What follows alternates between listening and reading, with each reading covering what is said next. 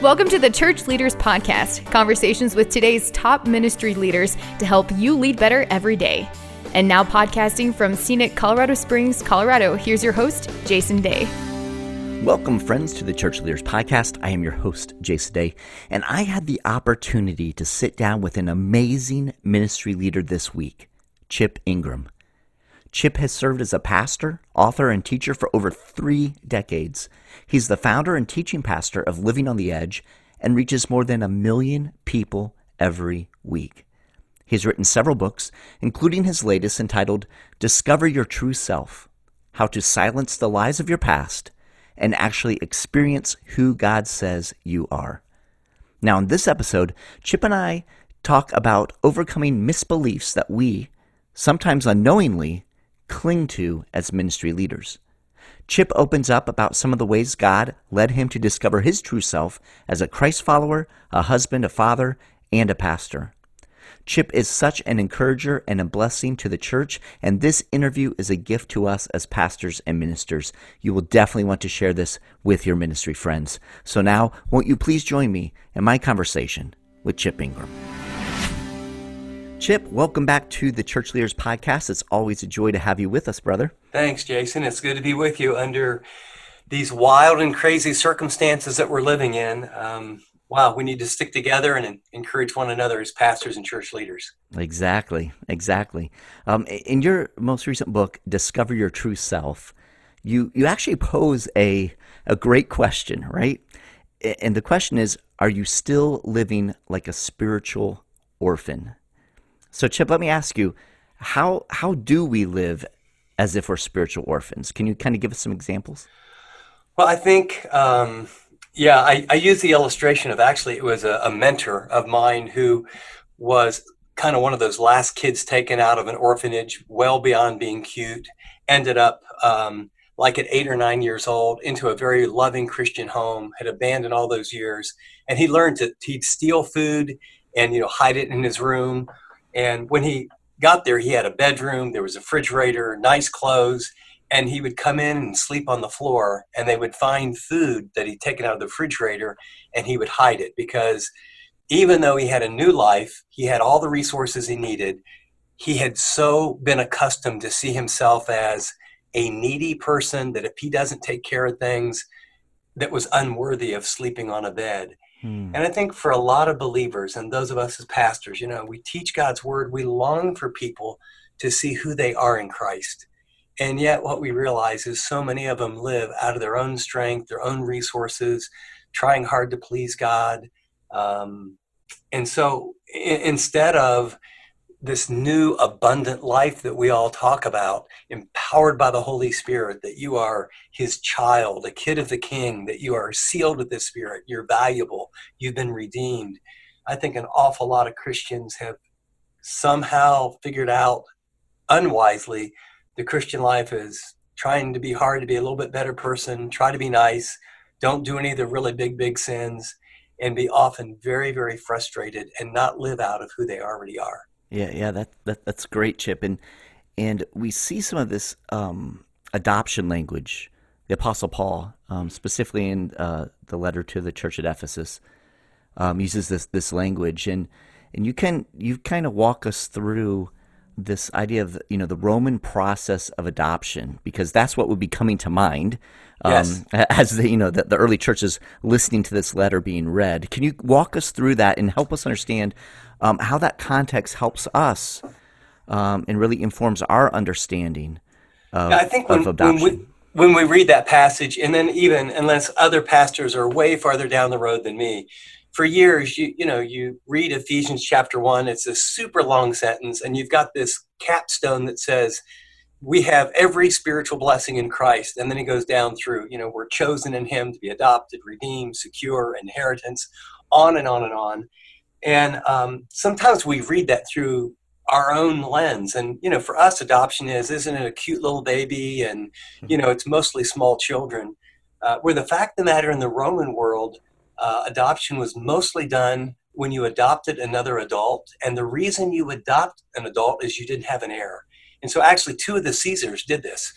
And then who would you adopt? You would want to adopt someone that had, potential, that carries on your lineage, that would be smart, good looking, well educated. In other words, it's what they would bring to the table, and you would adopt them. And so when Paul uses this language, the lights are going on. And then, of course, when you would be adopted into a wealthy family, well, your world, even all of your past debts were eliminated. You got a new name, and literally the old person literally didn't exist anymore. So whatever crimes you committed, whatever debts you had, all of that was wiped away. You became in this new family. And you can imagine reading this as a first century Christian and saying, oh I'm now a part of a family with all these privileges, in Jesus' family, and all that I will ever need, he has promised to take care of me, would have been just a mind-boggling thought for the average New Testament first century Christian. And I think that is the message, right? We don't live for God's love, we live out of God's love. But I think for many of us, even in ministry, if we could talk really honestly as fellow church leaders and pastors, there's so much of our DNA that is performance oriented, and we're living for God's approval instead of living from God's approval. And that's easy to get intellectually, but the reason I wrote this book, and it's been a 25 year journey of renewing my mind and trying to take those truths and sort of flip them upside down and say, if that's true, then what big need does it meet? So that I could begin to get this from my head to my heart and live from my position, not for God's approval. Yeah, that's powerful. And one of those elements that you mentioned in that adoption is it's not just the privileges and the inheritance that we're adopted into, but it is kind of leaving what was behind. Those things that might have been debts or might have held us down or restricted us behind, in our past, leaving those and not letting those creep back in. How can we avoid allowing those things from our past to continue to almost kind of haunt us and prevent us from experiencing God's best for us? Well, I think understanding who we are is the first step. And I'm just going to venture to say to fellow pastors as they look at the churches they're pastoring, that the average believer doesn't have a clue of who they are in Christ. I know I'm forgiven. I know I'm going to heaven. A lot of them will have justification down. Yes, legally this happened. But in terms of you've been chosen by God, you've been redeemed. So you've been bought with a price. You've been adopted with all the privileges. You have been sealed with His Spirit. So you are secure. You are His inheritance. That's how valuable you are. You have this calling. Those tend to be big theological words that we use in seminary and Bible schools, but I don't think the people in our churches have translated that into how deeply valued, loved they currently are. And now I live out of that. I'm overwhelmed with God's love. And so, first of all, you have to know what's true of you, and then trying hard. If trying hard would make us more holy, then we would probably all be a lot more holy than we are. It's not that there's no effort, but the scripture says, don't be conformed to this world, that old baggage, but be transformed by the renewing of our mind. And then you test and approve this new life, the good, acceptable, perfect will of God. And so in the book, what I do is literally my wife and I, we were in marriage counseling, not ashamed to admit that. My dad was an alcoholic. Her dad was an alcoholic. We had more baggage than you could imagine. And so as we went to some Christian marriage counseling the first couple of years, we believed a bunch of lies. And so what I did is I took these truths and I flipped them. So, if you're chosen, then you're wanted by God. Well, the opposite is rejection. And so we wrote some things down of these lies that we believe about why we're rejected. And then I wrote them on cards, and then I flip them over, and then I give the truth, then the passage from Ephesians. So what I found was for 2 years, we sat on the couch, and we would read these cards over that really told us who we are in Christ, that gave us the kind of security to begin to repair our marriage and then to live from who we are instead of for or gaining the approval of God or people. And let me just quickly add, and we are still on that journey. So, Right. I would love to say, and we're done, man, and I've got it. But what I can say is I cannot hardly recognize the woman that I'm married to compared to the woman that reviewed those cards. Her self-image, and she was so damaged. Now, she was smart and she was beautiful and she had a ton going for her. But when she looked into the mirror, what she saw was an unwanted, unlovely, rejected person by father and in other situations that made her see herself as, you can't give love if you don't love yourself. Right. Loving your neighbor, is probably the biggest need for the church today in our world. Right. But, the line is love your neighbor as yourself. And I think we have a lot of dysfunctional love toward ourselves, but I don't know that we have in Ephesians chapter 1, 2, and 3 love, that we see ourselves the way God sees us. Yeah. That's good. And some of these hang-ups that we have, I know one of them, and you touch on this in the book, is this idea of being a people pleaser. And it seems that a lot of us pastors and ministry leaders struggle with this idea of being a people pleaser. How do you think this struggle in particular has affected your pastoring and your ministry? Oh, let's not talk about that, Jason. Let's just talk about other people. Let's keep this a great interview. It is, we ended up going to marriage counseling because we couldn't communicate and we couldn't resolve anger. And then we got to deep misbeliefs, and my wife's was that she was unworthy, insignificant, didn't matter. How could anyone really love her? So she couldn't accept my love, and we had a lot of issues. And so we get these cards, about, I need other people to like me and accept me to be an okay person. And then at the bottom you write, that's a lie, and you flip it over. I would like everyone to like me and accept me, but I don't really need them to because I'm already accepted in Christ. And then we put the passage. And so, we've got a bunch of cards like that about people pleasing in other areas. So here I am being the good husband with this wife who's been through so much, and she needs all this help. And so as we're reviewing these cards in the morning, and I'm doing it thinking I'm going to help her. Right. And I get into it about 3 months, and I turn to her literally with tears coming down my cheeks saying, honey, these cards aren't for you. Honestly, I believe all these lies. I've just become a workaholic and a people pleaser. I've got rewarded for my misbeliefs. I've really become, I get up earlier, I go later. If anybody calls, I fulfill everybody's expectations. But I'm not doing it out of an overflowing love of Christ. I'm doing it because I feel rejected if I don't perform all the time. And so, it actually, quote, helped me become, pretty successful, quote, externally. And a lot of that came from, when you grow up in an alcoholic family, man, you learn to read the tea leaves pretty quickly about is this going south, or someone going to get mad, or someone going to blow up? And so you learn to please people and what they want. And so it was really hard for me. So much so, the first pastorate, instead of a mega church, it was a mini church outside of Dallas. Like 35 people out in the country. And the actual little building was outside of this tiny little town that didn't even have a stoplight.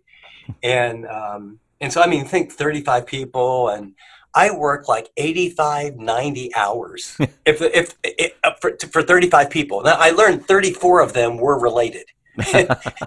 And they'd had 7 pastors before me in the last 5.5 years. And they actually taught me to be a pastor. It was a great experience eventually. But I was so people-pleasing, I literally got exhausted, went to the hospital. They did all kind of tests. And I remember sitting with the doctor, and my wife was there. And he said, you don't even have an immune system. Tell me about your schedule. I get up at 4:30 or 5 and blah, blah, blah, blah. I do this. And he just looked at me like, if you keep living the way you're living, you're going to die really young. And he wasn't a Christian, but he was a wise guy. He goes, I don't know much about God or Christianity, but I couldn't imagine a God that would want you to live like this. And, my wife's there nodding her head going, Right. man, he's an idiot. I mean, we would be at dinner and we're eating dinner and the phone would ring. I would spring up. I gotta get, and every need was a calling. And it was reviewing those cards and setting boundaries and literally coming to believe that God actually loves me apart from my performance. He actually loves me for me. And I developed my own set of ministry cards because I believe so many lies about how I had to come through for people. And every message had to be forget a home run, had to be a grand slam. And it was, it caused burnout and struggle and dysfunction. And so it was a journey. In fact, I remember thinking for years, I'd sort of developed this plan. And what I did is I loved to study the Bible, and I'd study the whole book, and I would outline the whole book, and I would graph it, and I would realize this is the answer. And a big change happened in my preaching when I realized, telling people, okay, we're going to study Ephesians. Verse 1, here's the 3 first verses. The Greek word for the is the, and spending 45 messages in a little book. And I realized it wasn't written that way. And what I realized, every New Testament book was written almost without exception to answer a problem or an issue. And so what I did is I thought, okay, now I have the answer. Then I played a game I called Spiritual Jeopardy, and I would flip it over. And then I would say, what is the greatest need in our culture in our day that this is the answer to? So literally in the book, rather than, someone picking it up and thinking, oh, this is an exposition of Ephesians, which it is, the first chapter is on rejection because it's the opposite of being wanted. The third chapter is on what's it feel like to be insignificant, a nobody going nowhere. And, then the flip side of that is you're adopted, you're valuable, right, or you're redeemed. And so what I tried to do was take the felt needs that we all struggle with and identify and talk about how we get there and the lies that we believe, and then flip it around and help someone actually grasp these great doctrines of redemption, of election, of inheritance, of the sealing of the Spirit, of our calling.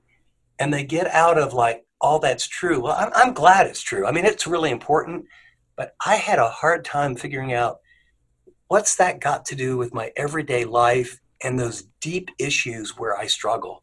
And so that has been the goal, is to help ordinary, regular people be able to look into the mirror of their soul and say, of course I struggle with rejection, but I'm deeply wanted because God chose me. Of course I feel insignificant at times, but I am competent. The same power that raised Christ from the dead dwells in me. And as you renew your mind, my kind of 35-year testimony since I started on this journey is you really can change. That's good. That's good. Chip, I always appreciate just your openness and how you just kind of share your experience walking with Jesus, right? And the struggles that you have, the lies as you shared that you were believing, and how the Holy Spirit helped you overcome those, and that's not just a flip of a switch necessarily, but it's the life of a disciple, right? So Yes. It's ongoing, following Christ on an ongoing basis. So I'm curious, when it comes to pastors and ministry leaders, do you feel that it is more challenging for us to kind of identify some of these lies or misbeliefs that we're kind of clinging to? And if so, why do you think that's a challenge? I think it can be. I think there's such pressure, and I want to keep thinking like I'm whatever age it is. I'm an old ex athlete and coach. And so I want to be a younger version of that. Well, I'm getting to the point where I can't be a younger version of anything, So it's like, hey, Chip, you're in your 60s, buddy. I mean, 60 is the new 32, forget all that stuff. I've been doing this for a while. And I think from when I began pastoring, even to today, the last 35 years or so, there's an increasing pressure for pastors to be not only multi-gifted, but to have it all together. I think we've seen kind of the rise and then the suspicion of the megachurch. We've seen the rise of the Christian culture, Christian music, Christian this, Christian that, and then a whole generation saying, hey, what I really want is authenticity. And so I think it's been a very confusing time. And then I think that's really important. It began with my generation, but I would venture to say over half of all the pastors come from broken homes. And, when you haven't had a deep sense of love and encouragement, I mean, I tend to write and study on things where I know, man, I'm lost. I mean, I wrote my thesis in seminary on the role and responsibility of transmitting values in the family for the father. And I did it because I thought, number one, it's a really long thing to write. And number two, I mean, I love my dad, but it was World War II, Guam, Iwo Jima. I mean, he got wounded. He had anger issues. I had no idea what a Christian dad was. And so my point is, a lot of those family of origin issues, they're really deep. And I think sometimes we've found, at least in the first maybe 10 years when we're pastoring, we're working out a lot of our own issues and finding a lot of fulfillment and actually getting the affirmation of people as we minister to them. And then, as you get older and as your kids get a little older, the cracks begin to appear. We've done some research and you find there's such pressure. Barna did a study for Living on the Edge, which that's where I teach. And we found that of self-identifying evangelical pastors, I believe the Bible, I'm God's man, I'm God's woman, 50 different denominations, only 21% were ever in the scriptures for themselves, other than sermon preparation. Wow. And so I think what you have is, if we don't renew our minds, if the word of God is the sword of the Spirit, if it's the truth and the truth sets you free, and I hope that statistic is way off, but gosh, what if 70, 80% of pastors haven't cultivated a grace-oriented, refreshing in the scriptures, renewing their mind, taking passages that mean something special to them, and not memorizing them so they can show off how much they know, but memorizing and meditating where the sense of the truth and the word seeps from their head and into our hearts. And we have these moments where we recognize, if I wasn't a pastor, if I wasn't teaching, if I wasn't counseling, if I wasn't doing these things, God's attitude toward me is exactly the same. So I think it's a bigger challenge today. And I think some of the family of background issues make it even more difficult. And so I think we can get our focus and our fulfillment in ministering to people. And as one of my Prof. Hendricks was a great mentor, and I remember he would always say, the greatest threat to your ministry is the ministry. And I remember thinking, I remember when he first said that, being the young, brilliant guy that I was, I thought, what's that mean? Right.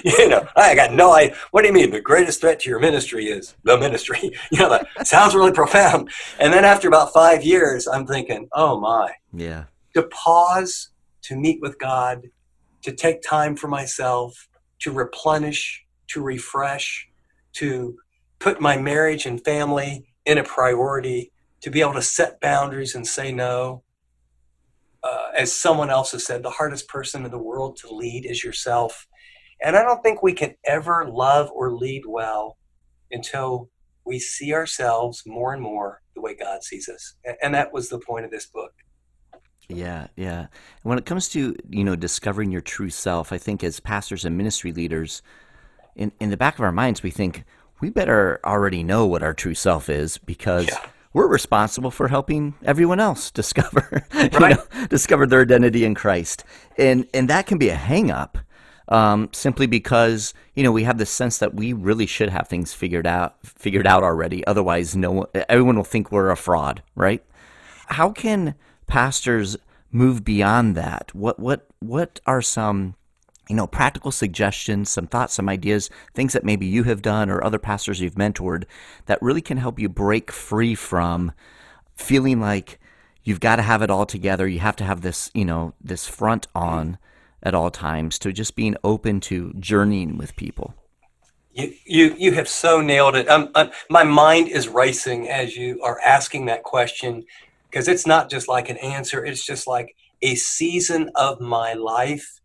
And I can remember living exactly like that. I've got to have it all together, and the pressure I put on myself. I mean, imagine there's only 35 people, and I'm not exaggerating. I worked 85 or 90 hours, and usually on Saturday nights, I couldn't even fall asleep because I was so anxious about the message and how good it had to be.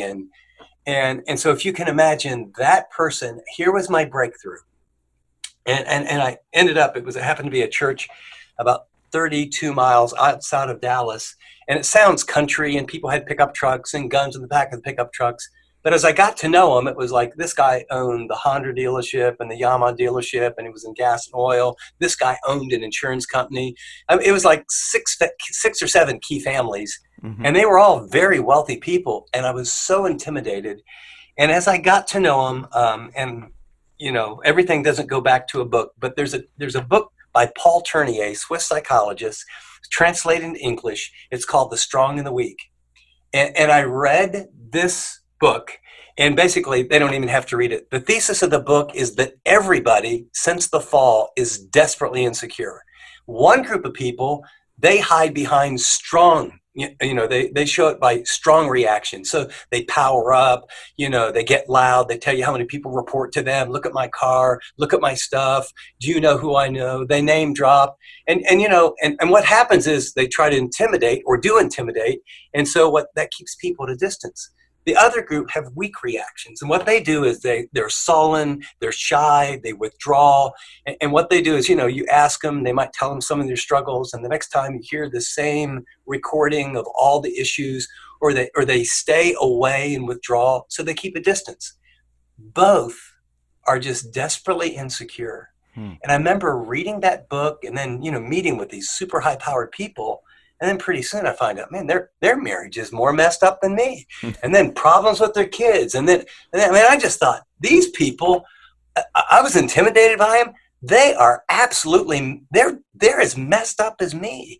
And I'll never forget, the light came on, and I just thought, something, if they're insecure and I'm insecure and I'm putting on a front and they're putting on a front, you know what? I think I'm not going to play this game anymore. And part of, I think people would say, my teaching is pretty vulnerable. That is what came out of it. What I realized was, if okay, we're men and women too, but especially men, are we going to struggle with lust? Yes. Are we going to worry about finances? Yes. Do we all feel fearful about raising our kids? Yes. Do we all compare ourselves with other pastors at pastors' conferences? Yes. Well, okay. All right.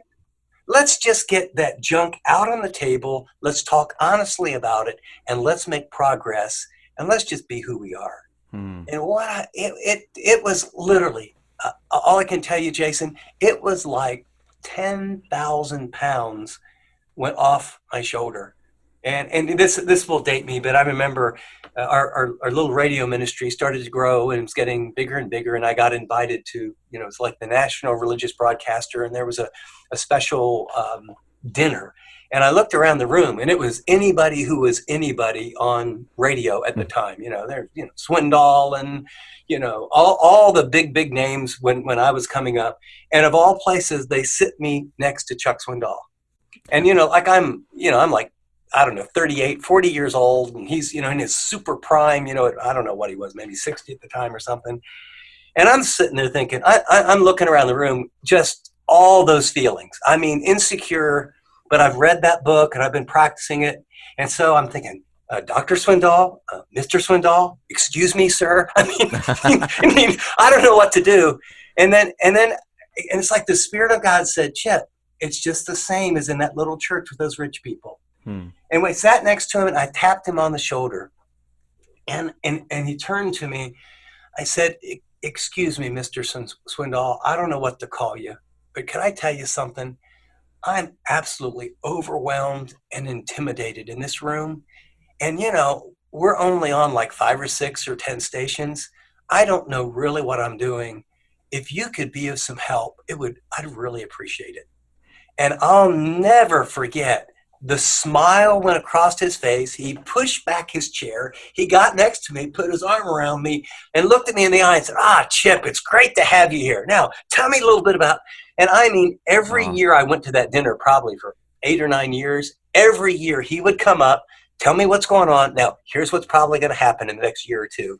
And just by admitting I was afraid, I'm insecure, I don't know what to do, instead of pushing people away, it often, just ask yourself, every pastor, church leader who's listening right now, just ask yourself, when you sit down next to someone and they come off like they've got it all together, or maybe they don't like you, that's what we feel like when they're so quiet or they won't even make eye contact. How do you feel?